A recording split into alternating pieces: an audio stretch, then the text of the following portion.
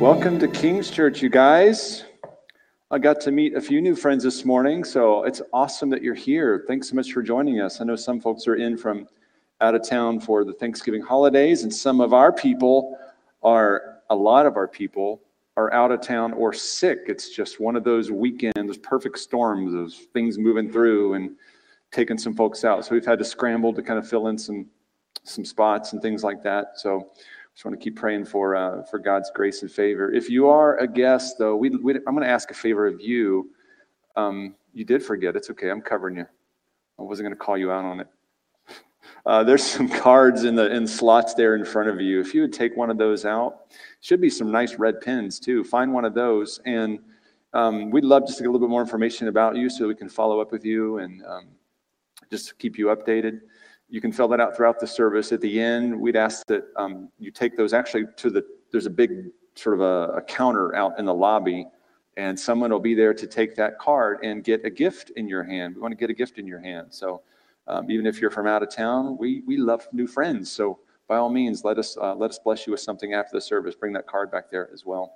And as Meg said, please don't feel obligated to give unless the Lord has spoken to you clearly in the night and woken you up in a dream. In which case, obey him.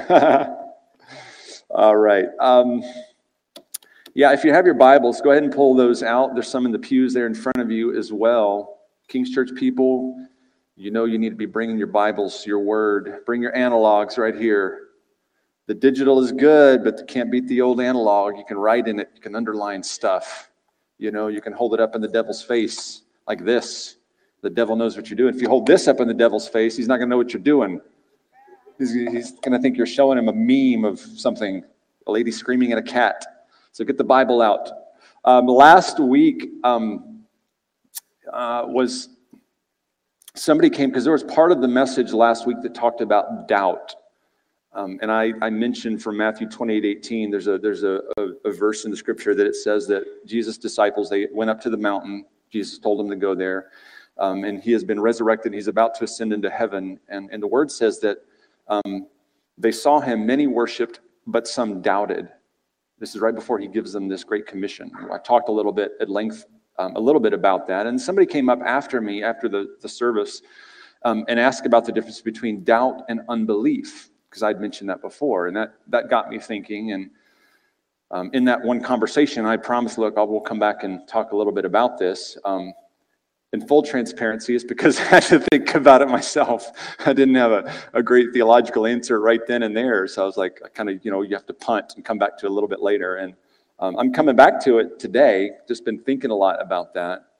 And I'm always reticent to sort of give messages that are heavy and negative feeling. And I don't want people to kind of walk away feeling heavy and negative. But doubt is very much a real part of the Christian experience.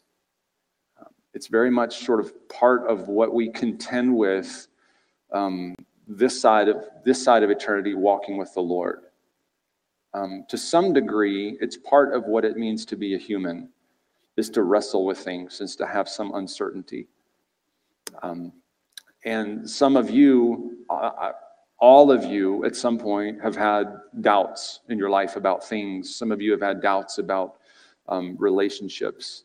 Some of you have had uncertainty and doubts about finances or job or work, maybe about health.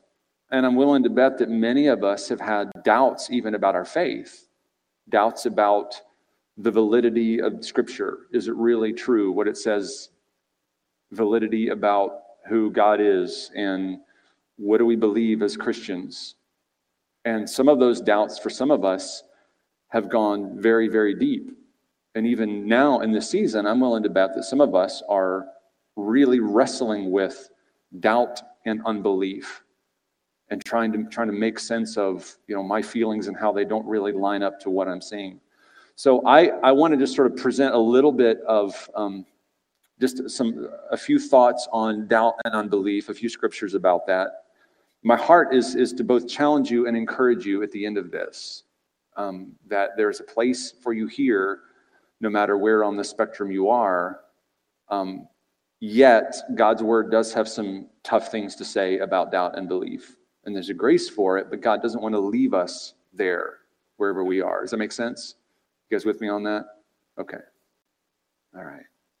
So I want to kind of present what I sensed are the definitions of both of these things, both doubt and unbelief. And they are two different. And that was the question. Somebody asked me last week, are these the same thing? And I said, no, they're not the same thing.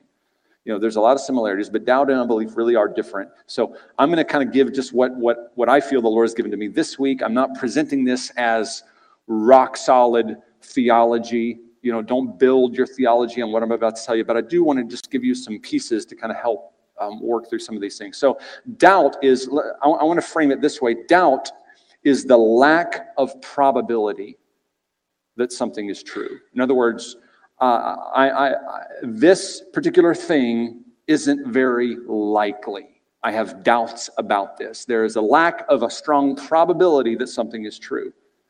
There's an uncertainty that something is true. So that's what doubt is. Doubt has, it just doesn't have a high probability.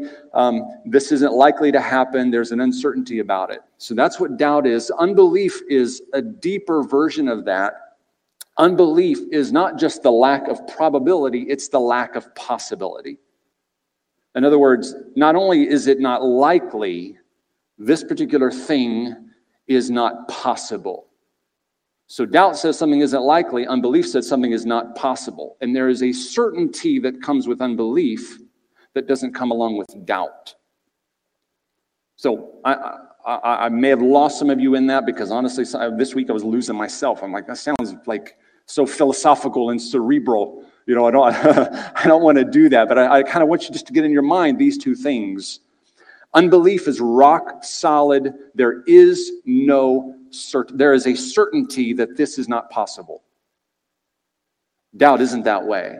Doubt just says, you know what? I'm not certain either way. There's not a high probability, but it's not given one way or the other.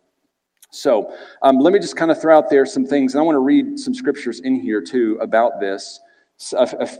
One or two of these will be up on the screen, but some of these are just snippets enough that I didn't put them up there and I can tell you about them. But let me read a little bit from the Gospels. Jesus is doing his ministry. He's healing and teaching and casting out demons. And in one particular place in Mark 9, he is confronting a demonic spirit inside a little boy. And in verse 14, it begins this way. It says, when they came to the other disciples, they saw a large crowd around them and the teachers of the law arguing with them. As soon as all the people saw Jesus, they were overwhelmed with wonder and ran to greet him. Isn't that a cool verse right there? When they saw Jesus, they're overwhelmed with wonder and ran to greet him. What are you arguing with them about? He asked. A man in the crowd answered. He said, Teacher, I brought you my son, who is possessed by a spirit that has robbed him of speech. So this boy was unable to speak. And the father says he has this demonic spirit that is rendering him incapable of speaking. Whenever it seizes him, it throws him on the ground. He foams at the mouth, gnashing his teeth, and becomes rigid. I asked your disciples to drive out the spirit, but they could not. So a father is coming to Jesus who is facing this situation with his son who is so profoundly possessed by a demon that the boy is out of control, rolling around on the ground, foaming at the mouth, gnashing at his teeth. He comes to the disciples. Jesus apparently is busy doing something else or is away. He goes and he says, disciples, can you guys help me? You hang out with Jesus, right? Can you help me cast this out? And the disciples, I guess, are trying to do it, but they can't. They're not able to. And he says this, "O unbelieving generation, how long shall I stay with you? How long shall I put up with you? Bring the boy to me." That hurts. He chastises him. He rebukes him for this. So they brought him. When the spirit saw Jesus, it immediately threw the boy into a convulsion. He fell to the ground and rolled around, foaming at the mouth, just like the father said. So Jesus comes into the picture. It irritates the demon. The demon begins to manifest in the little boy. Little boy's rolling around on the ground. Jesus asked the boy's father, how long has he been like this? Kingdom Boot Camp people, you'll recognize this. This is part of that process of asking questions and diagnosing. This is what Jesus is doing. From childhood, he answered, it has often thrown him into fire or water to kill him. That's what the enemy wants to do. He wants to destroy our children. But look, pay attention to what he says here. This is what the Father says. But if you can do anything, y'all say if. If you can do anything, take pity on us and help us. So does the Father have a high level of faith or a diminished level of faith? Diminished. Probably because he just saw the disciples totally fail and strike out, you know? And the guy's probably thinking to himself, man, this must be Satan himself possessing my son. I feel that way some days with our children, Megan, you know? And he goes to Jesus. He's like, okay, listen, your friends here couldn't do it. Maybe you can. He says, if you can, please help him. Jesus says, if you can. He repeats this back to him like with this sort of incredulity. He's like, what, if you can?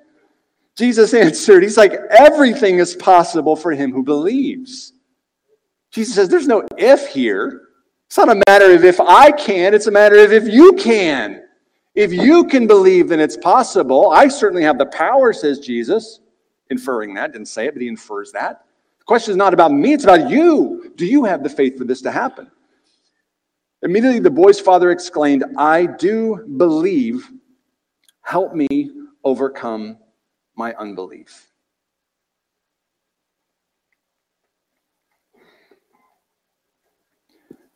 So he uses the word unbelief, but I really want to say that's an example of doubt. And here's why. Because in the scriptures, unbelief is something even deeper. And there's three things about it. Number one, unbelief in the Bible is a matter of the will. It's a positioning of the will. Fundamentally, it's a matter of pride. Unbelief refuses to believe. You guys with me on this? Okay, Romans 1:21. Let me flip there real quick. It's going to take me a little bit because I don't have these marked, but this is what it says in Romans 1:21.